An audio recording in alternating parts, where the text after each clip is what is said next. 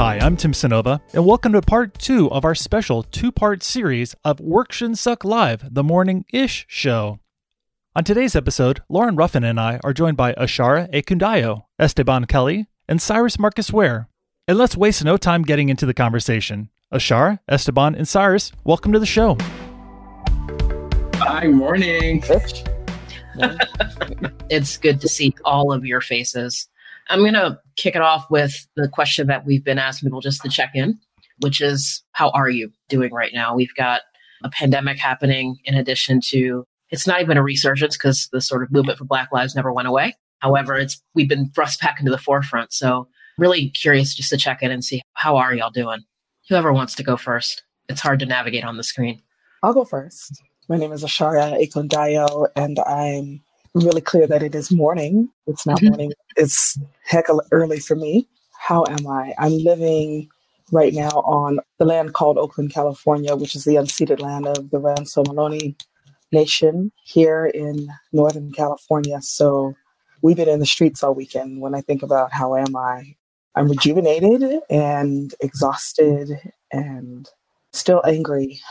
Yeah, I'm still mad about the level of injustice that we're taking in right now and consuming. But so inspired by the artists and the creativity and the brilliance of Black people right now. So next. Okay, good.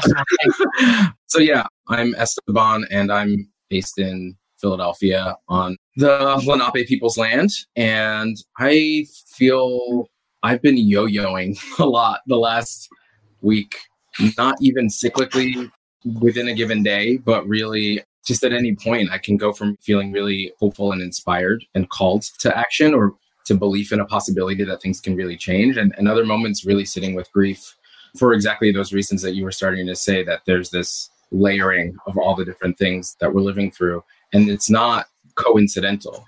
Some of those conditions are agitating and exacerbating or heightening the intensity of some of the other ones, particularly as experienced by Black people, not just in Philadelphia or in the US, but around the world. So I think where I land is, I think today I feel pretty good.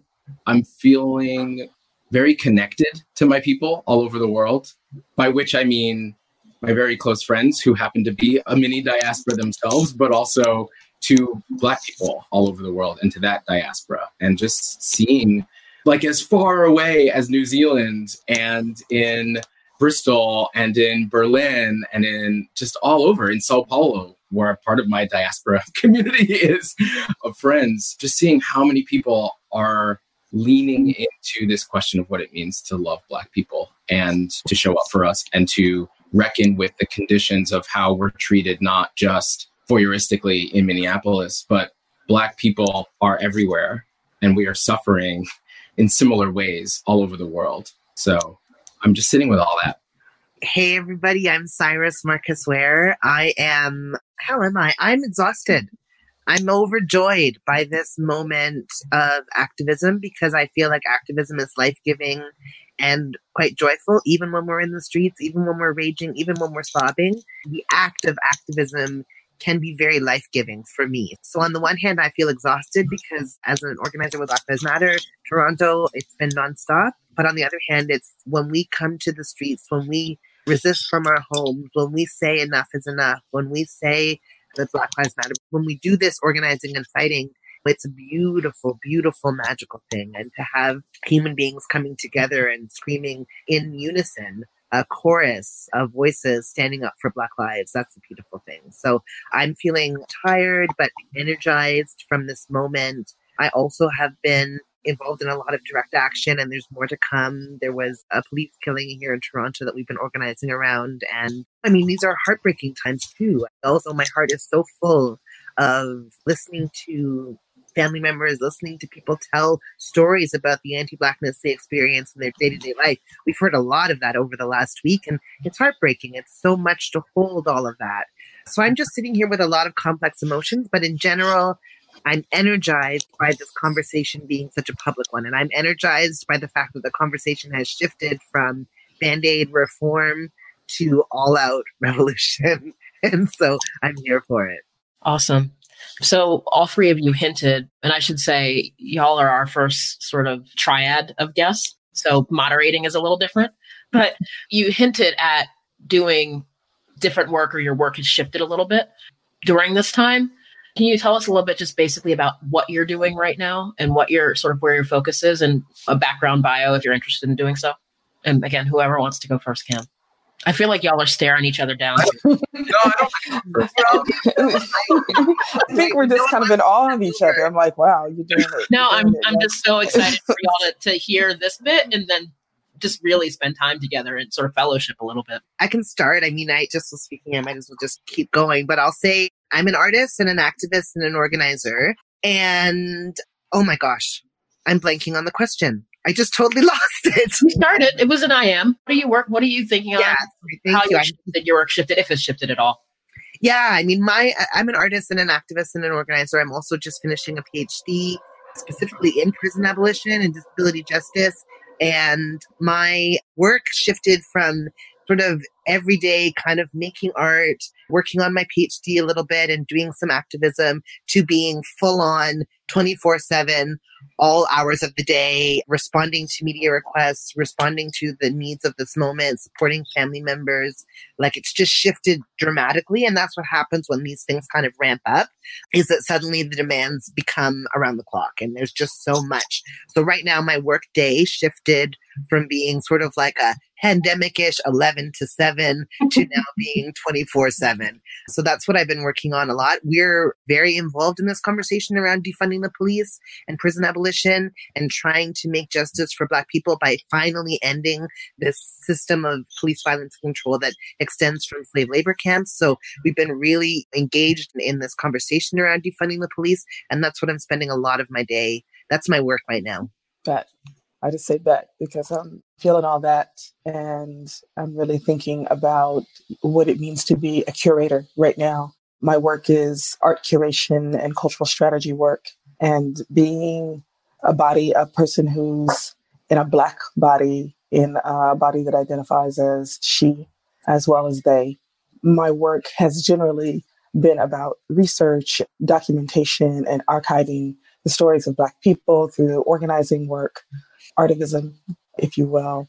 And I would say in this shelter in place, in this time of this COVID pandemic, in this time of this uprising, I mean, first of all, my mind has been blown so quickly into the reality that we are living in the future that we have been looking forward to for some of us, reading about, watching, experiencing through literature, through film, through stories from our grandmothers, all of that. Folks who we always thought we're not going to see that in our lifetime. And so I've gone, I think, from being someone who is directly organizing exhibition to someone who has had to kind of expand and decentralize the so-called power inside I wouldn't say the mainstream art sector, but inside the independent art sector, to looking at power and to pulling this thread on a platform that I'm authoring called Artist as First Responder, and to see our work and to know and to understand that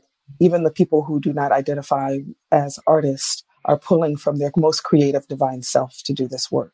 But that also this destination, this designation, this experience, and this platform really pulls the thread on amplifying the light and the creative labor that has often gone unspoken, unthanked, unnoticed, and putting it right and centering it in the front, putting it right in the front of our face. That is the artist that shows up first. When there's a catastrophe, a situation, any kind of idea that is operating where we are right now in a rupture, like there is an absolute shift that has happened, that the artists are the ones who make it right for us and speak for us and redesign and help us reimagine. So what I know is that my work has become pushed into the forefront of documenting and amplifying that work right now. Thank you. Esteban? Yeah, I can pick up from there. One of the things I've been noticing, especially in the last week, is how my work and the different organizations and communities and the different spaces that I occupy are all starting to kind of come together around this. And in so many ways, it's a relief to not have to pivot and be like, now I'm doing policy work. Now I'm doing transformative justice, political education. And now I'm doing work around supporting labor organizers, which I mostly do through cooperatives with the U.S. Federation of Worker Co-ops. But to see all these efforts coalescing, and it becomes easier to just sort of be who I am and draw upon the stuff that I've been working on for a long time in community. And I think that, if above all else, is what is animating the moment. It's that there's all this stuff that we've just been preparing for. Like, we knew this was coming. We knew the contradictions. And so it's been really interesting to see people who aren't part of my organizing life get an opportunity or a window into things that I've been, this like breadcrumb trail that I've been leaving for years and years and years. And I'm like, oh, look at this toolkit around anti-Black racism that my worker cooperative developed 3 years ago that was just like sitting in the wings. It's been hanging out on our website. Some of you are downloading it, but people who are like, oh, I didn't even know that you guys created that. And I follow some of what you guys are doing. Or this book, I'm doing a little show and tell. This book called Beyond Survival that actually just came out earlier this year. It's called, the subtitle is Strategies and Stories from the Transformative Justice Movement. And it goes back to organizing that I started doing 15 years ago with a group called Philly Stands Up Collective. And we have a couple chapters in here, but it's got contributions from this multiracial, mostly queer movement of people who have been experimenting and testing out what a world looks like without prisons, without policing. Because that question always needs to be answered. Like, it's not just enough to insist on, hey, we don't like this whole thing with the criminal legal system, but while knowing that that's going to hit a wall at some point, that it's going to have a crisis moment, what are the things that we can propose and explore and say that we can recommend or test out? And so this starts to highlight some of those things. It just came out earlier this year. I think in terms of what I'm up to, it is straddling the political education, the resource sharing, being a cheerleader for people who are doing different kinds of organizing and making sure that they're feeling replenished and encouraged, especially for Black organizers to share their voice, and to lift up the white people in multiracial movements who've been instructive, who've actually done their homework, who aren't like, I got woke because I saw a meme 2 weeks ago, but who actually are there to be the resource so that my phone isn't blowing up because I've got other frontiers to be pushing forward. And I'm like, you know what? Y'all can be connecting with these folks. So kind of making sure that we're connecting those dots is an important piece of the organizing. One of the things I've been thinking about a lot, in particular over this weekend, is around just the rapid change in being the only person in rooms talking about, like, I grew up in a town without police. And people being like, what? Huh? And I'm like, so everybody should do that. And all over the United States where there actually aren't police, where they straight up, if you might have one police officer. I think my township had none. The town itself had like 2 or 3, maybe. And now everyone's talking about it. And what I think is so interesting that you all touched on is this is actually work that folks have been doing for so long. And we're at this perfect moment where white people who have never gone out to a protest are going out to a peaceful protest with their kids and finding themselves being tear gassed. Yeah. Which immediately debunks the idea that Black people do something to deserve policing. And then there's this whole, you can immediately quickly plug into either Twitter threads or resources that movement workers have been building up over decades, to academic journals. There's a whole just breadth of academic research. And it just seems like this watershed moment in terms of being able to rapidly radicalize a white population which is just crazy to me. Yeah, this is such an interesting time. And similarly, I've been a prison abolitionist for 25 years. I've been literally working on the ground doing abolition work for 25 years. And now to see articles in Cosmo about defunding the police, right, and about prison abolition, I'm like, I wake up sometimes and I don't quite know what world I've woken up into, except that I know that I think I like it. So yeah, just sort of thinking about what it means right now for this to be the zeitgeist, for this to be the push that we're all sort of talking about. Yeah. Ruth Wilson Gilmore talks about, and Julia Sudbury, Chinua Apara, so many scholars have talked about how the abolition of the police and prison system is just the finishing the work of our ancestors, abolishing slavery. This is just a continuation of that work. Che Gossett made this beautiful tweet yesterday that said, yes, pull down all of the monuments to slavery, starting with police and prisons. Recognize that those are monuments to slavery. So I'm really interested in how this is being taken up. What I think about as an activist, of course, is that we know our messaging can be co-opted. We know our messaging can be watered down. We know our messaging can be shifted. So what I don't want to see is a reduction of the police budget by 10%, for example, and then consider it done. That is not what we are fighting for. If we are in the streets right now in the middle of a pandemic, we are going to fight for the entire percentage, 100% of that budget. We're going to make sure that Black people are able to be in the streets and be free. I mean, when we look at what's happening, Black people, and in particular Black mad people, are just not safe in the streets because of policing. This is a system that is not working. It is not keeping our community safer and more secure. It is not creating a sense of justice for a whole bunch of people. It's instead brutalizing particular communities. And so the only way to live on this planet at this moment with any human dignity at the moment is to struggle against these systems of violence that are brutalizing Black and Indigenous communities in particular ways. So I'm here for this conversation. I'm here for this moment. And I'm just sort of watching and seeing it unfold while also trying to push to make sure that it doesn't get watered down. I think one of the dangers that I'm noticing, that I started seeing in real time last week over social media, primarily around that watering down, is around holding up, on the one hand, the most extreme manifestation of these systems that's very visible and that's very front of mind, and a tendency, particularly from white voices, to reduce things and say, all we're asking for is to just stop murdering Black people. And it's like, y'all, there is a whole system, there's a whole apparatus behind that.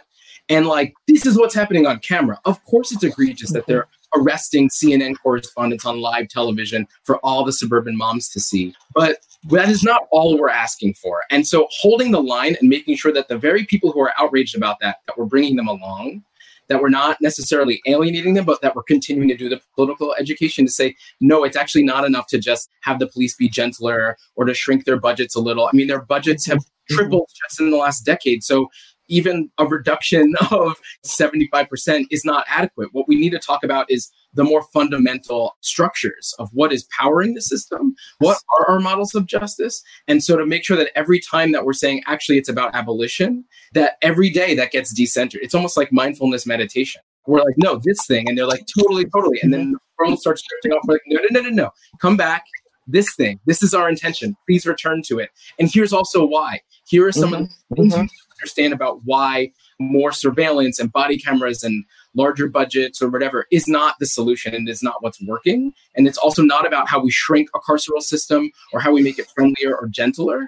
That actually, from the roots of the system itself, it is all messed up. And in fact, the criminalization of Black bodies has everything to do with our economic system. That's right. Black people don't have wealth, don't have means, and this pandemic has only heightened the desperation of that. So this can't be reduced to just being about the most egregious thing that you saw that woke you out of your stupor of being comfortable with a white supremacist system. It needs to be about actually reckoning with what is going on with Black people. There is not going back to normal. Normal was dispossessing Black and Indigenous people for centuries. And so what we need to do is come out of this, reorganizing a lot of things. And I'm so here for that journey. I'm not here to help educate white ladies about how to conduct themselves in their nonprofits in a particular way. Ooh, say that, friend. Say it. What it looks like. Come on. To some like core fundamentals to transform our system. And I will have those conversations with white people. Totally. I'm here for that. Woo, I'm here for you. I'm here for you. I'm here for you. There's a meme going around, defund the police as a strategy, abolish the police as a goal, and fuck the police as an attitude. And that really, okay, I resonate with that. That Could you works say that again? Me. Could you say that again? Defund the police is a strategy, abolish the police is the goal, and fuck the police is an attitude. It's the attitude. That's what we're thinking about. That's what we're moving through. My comrade in New Zealand, Sonia Renee Taylor, brilliant artivist, poet, and author, was on her IG the other day just talking about the slumber of white folks and that your slumber is not free. It came at the cost of Black lives. And that's the truth. It's like what you're saying is really like, okay, y'all got here and now you want us to be embraced. And it's like they're going out to some activity that you said, take your babies to it and let's go and raise our fist. And they're not able to really kind of like understand the intersectional oppressions and the systems that are interpersonal, intergenerational, internal. All of these things are like at play. It's a trip. My work is really about bringing back to the center the lives, the creative labor of Black women specifically, and who is at the center of queer women, who is at the center, whose ideas and work is like fueling this and continuing to keep us afloat. We're able to be buoyant and like take a rest and come back because Black women are always working. As I said, Mama's always on stage, that old Arrested Development joint. And it's like on all of the time. There has to be an honoring of that. And there has to be something in terms of creative labor and artistic labor that centers our stories, Black people telling our stories. And one of the situations that's unfolded here in the Bay Area, maybe some other places as well, is white artists, white creative collectives getting paid money to write Black Lives Matter, to actually put Black-bodied art on all of the boarded up windows in downtown Oakland. I see you like holding your face because it's like really something to behold over the weekend. One of the things that happened is that the strip in downtown Broadway in Oakland became a walking gallery. It's kind of glorious, but you see a lot of white artists outside. And you have organizations and artists who went to those organizations and said, hey, can I get some money to do some art, to do some mural art? And they're putting up flowers and berries and gnomes. And it's like, no, this is an opportunity. You must center the radical imagination of Black lives right now. And so you being up here with like one brown body and 22 white folks. So there's a sister who has been championing this over the weekend named Sequoia. And I'll have to find her Instagram so that we can share it in the chat. Mm-hmm. But if you're looking at this called Paint the Void, this organization Paint the Void, as though there was some void here in the Bay Area or United States. There's no void in our communities. Our communities are vibrant and rich and like centering our creative labor. And so this idea of let's just paint over and be like, we just want y'all to stop killing Black people. It's like, there is a conversation that has to happen around power and privilege and fear and rage, and what that means for all of us who have some modicum of privilege, even being able to sit in front of a screen for an hour and talk about this. Mm-hmm. What are we willing to give up? What does that mean to actually decentralize the power? And what does it mean to be in revolution, not actually white culture, mainstream capitalist, extractive culture in the sense that, oh, that's the dream, but actually not have that in blackface, but to actually have a true revolution.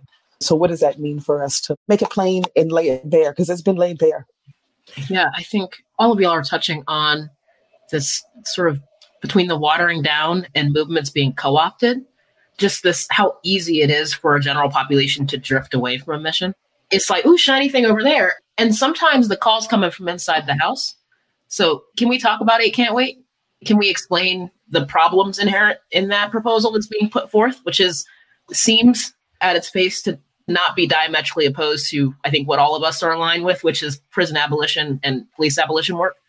Maybe I'll start with just a tiny piece of that, which is one, I think that part of what is important about the role of artists, organizers, poets, creative people is making sure, and it's not like your responsibility if you're a creative, do your thing. Like that's your role as an artist. You're not charged with doing this. But I think what it helps us do is pop open our capacity to expand and imagine so that when my folks are proposing these like, whoa, mind-blowing things, ideas like that we can decenter white supremacy, that we can live in a world without prisons, that workers can own their own jobs and workplaces, that all different body types can be liberated, that disability justice can be at the centers of how we reconstruct our society, that all has a place to land, that it's like tilling the soil so that when those seeds sprinkle in and land, all we're waiting for is for that nice little rain to come in and be the thing that helps to catalyze the growth of those seeds. And so artists help to make that case, including within our own communities, including for Black people who have internalized a lot of, as a survival strategy. Like there's no way to get through your day to day without being like, what are my strategies to just get through and to get by? And some of that needs to be having some sort of faith in the education system as it is, in our public spaces as they are, and all the different forms of, even at least in the US, a lot of elected Democratic officials under whose watch this is all happening. This is happening in places like Los Angeles, Minneapolis, New York, Philadelphia, So don't try to turn this into a Trump thing or a red state thing. Like, so all of those things need to be taken into consideration when we're strategizing, not just about who we're calling in a multiracial movement, but how internal to ourselves. I mean, we have to do this work for each other, even within movements. That's what accountability is being accountable to our ancestors and finishing that work, as you were saying, that Dr. Gilmore pushes us in some of the most, I think, powerful ways to insist upon. We're not just saying a world without prisons because of minor drug offenses and blah, blah, blah. Ruth Wilson Gilmore insists upon us saying, no, we got to start with rapists and murderers and think about what are our strategies for solving those problems around domestic violence. I mean, a lot of my work in this area comes from working with sexual assault situations within my community without in any way relying on courts, police, and systems, and kind of experimenting with community accountability. So I think that's part of what artists are able to do, is to keep us open to that world of possibilities. And then I think we then train that on these moments where some reformist moves start to come, because of course they're going to come. Someone always wants to say what is quick and easy. And then when you have mass global mobilizations, we're all conditioned to have something that's cathartic, something that feels good, that feels like a win. And I think that's an important lesson to our movements.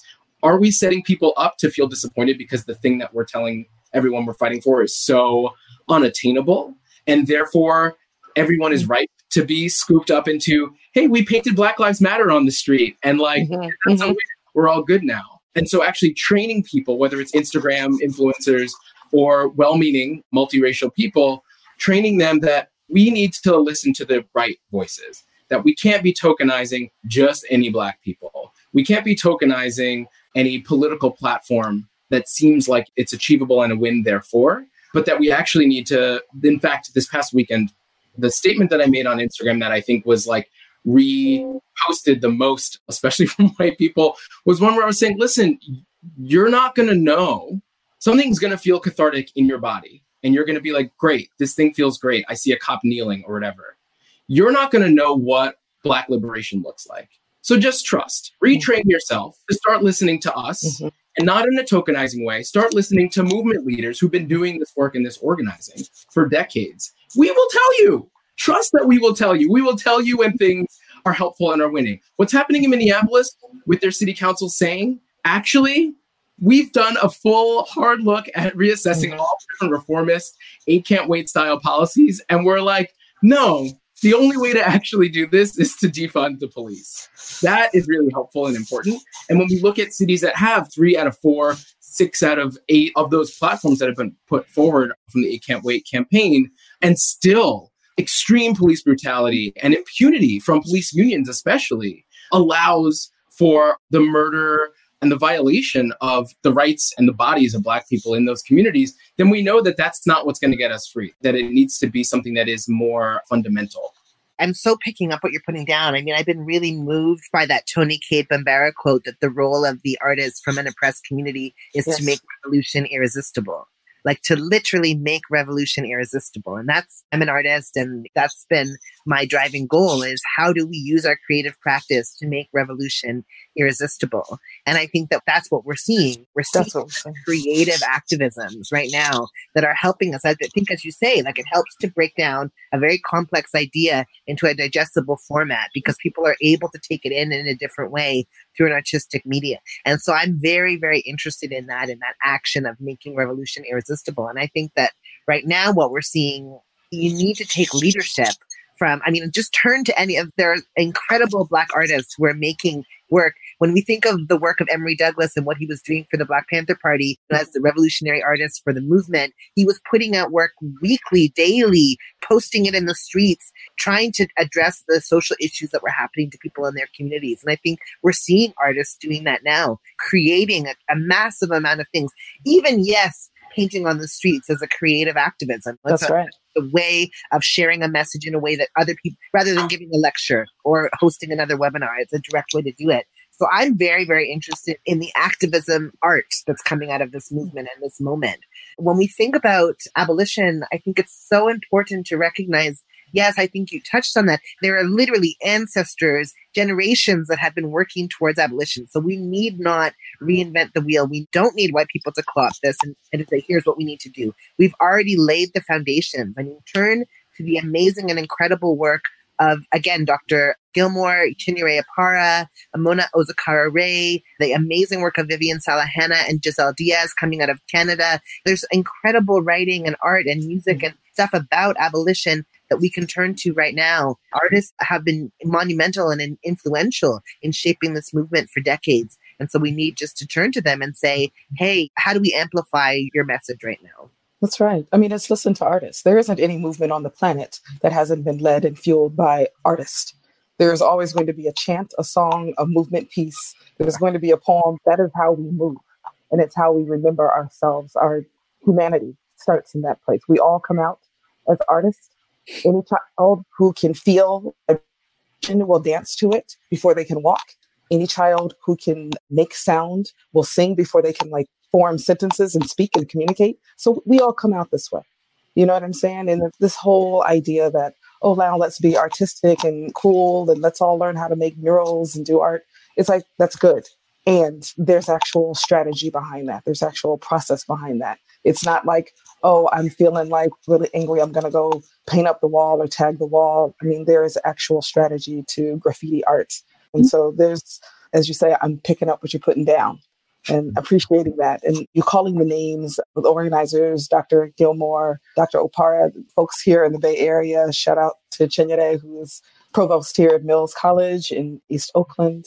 But also shout out to the revolutionary artists. You mentioned our beloved Baba Emory Douglas, but also Joan Tarika Lewis, who is the first artist of the Black Panther Party, a Black woman whose work was not co-opted and not amplified in the way in which Emory's work was, but that she is still alive and living and is also a musician and put down her instrument and picked up a pen and picked up a paintbrush and picked up that work and then put it back down so that she could be on the front lines of the revolution with the other women who were leading the Black Panther Party. And this legacy that we have that they laid out for us of love, of radical revolutionary love, and how to take care of each other, how to take care of ourselves throughout the communities, throughout the United States and throughout the world.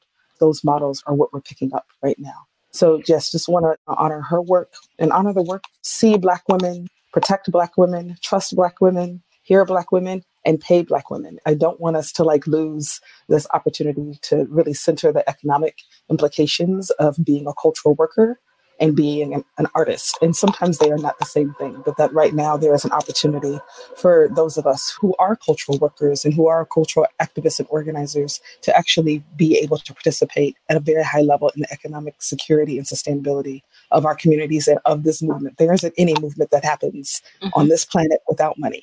So that has to be part of this conversation as well. And the Combahee River Collective in the 1970s, they said, if we make the world safer for Black women, we are necessarily making the world safer for everybody. I would expand that to a 2020 imagining and say, if we make the world safer for Black trans women with disabilities, honey, this world would look radically, radically different if the world was actually safe for those people. So yes, thank you so much for bringing in the incredible amount of unfunded labor of Black women in this movement and this organizing for decades. Thank you. My last question before we land the plane is, we've talked a bit about sustainability and movement work, how do we sustain ourselves to do this work? And as I said earlier, the thing that has been front of my mind all weekend is how long people have been doing this work. How do we sustain people's activism over a long, hot summer into a fall election, in the States anyway, without having them get distracted? What are some concrete strategies that we can use? Because that's something that's been top of my mind. So much of my artistic practice is about sustainability of activists' lives. I write love letters to activists. I draw giant portraits of activists. I do things to try to help make sure that they can continue the work.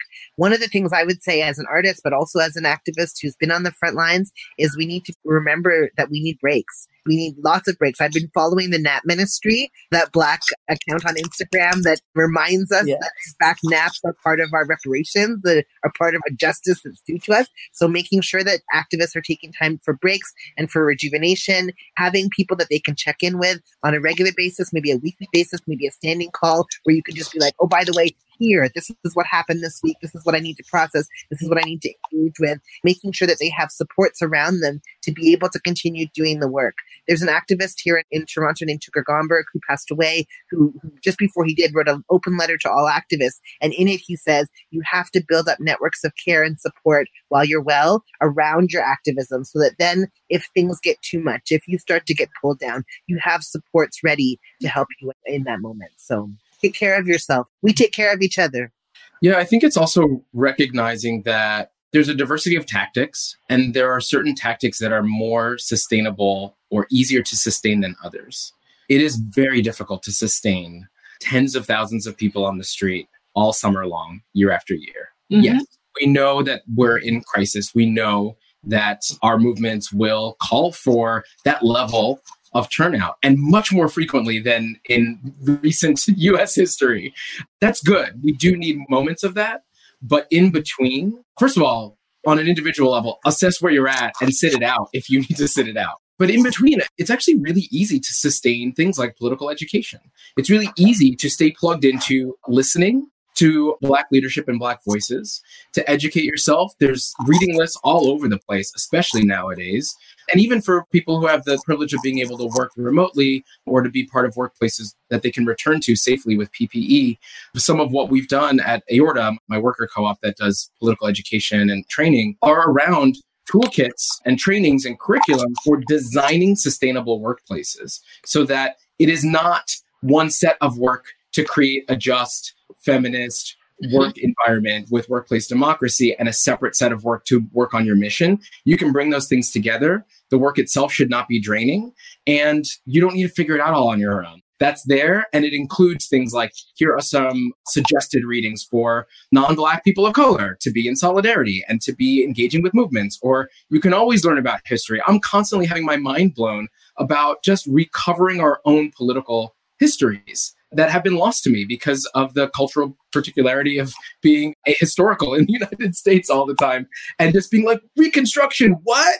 Or like the civil rights movement in the 20s and 30s did what? Like Ella Baker, what? So there's a lot. Just find whatever you're passionate about. There's something that will not be boring to you particularly, but that is still an important contribution in your own consciousness elevation in the movement. And I think that that's something that we can do to sustain ourselves in between these moments of things popping off. I would add some of the sustaining work that has been going on is around relational aid and also called mutual aid. And I believe that that is something that we can continue to do in different ways for each other. We take care of each other, as we have all said. I've had the experience as a cultural worker who works as a consultant most of the time. I've had the gift of other artists, actually of other Black women artists, saying, hey, I sold a piece of art and I got a check. And so if I have money, then you have money as a curator because you create space. That's your superpower. And we are relational in how we sustain our financial well-being. Yes. And so taking care of each other, when you see somebody put up their Cash App or their PayPal or whatever, cash them out. It doesn't have to be a lot of money. It can be a little bit of money. It's like, hey, I got $100. I can give you 10. Maybe that 10 will buy you a meal that week. So thinking about how to share our resources that are financial, as well as if you have a circle of folks that you can touch, maybe you all give each other foot rubs. Maybe you just like ping your homie, your comrade and say, hey, did you take a nap today? Can I bring you some greens from my box garden outside my window? What can I do? So those kind of things, I think, helps to sustain our humanity with each other. And it's really about showing love to one another, showing each other that we care, that we're listening deeply, and that small is all.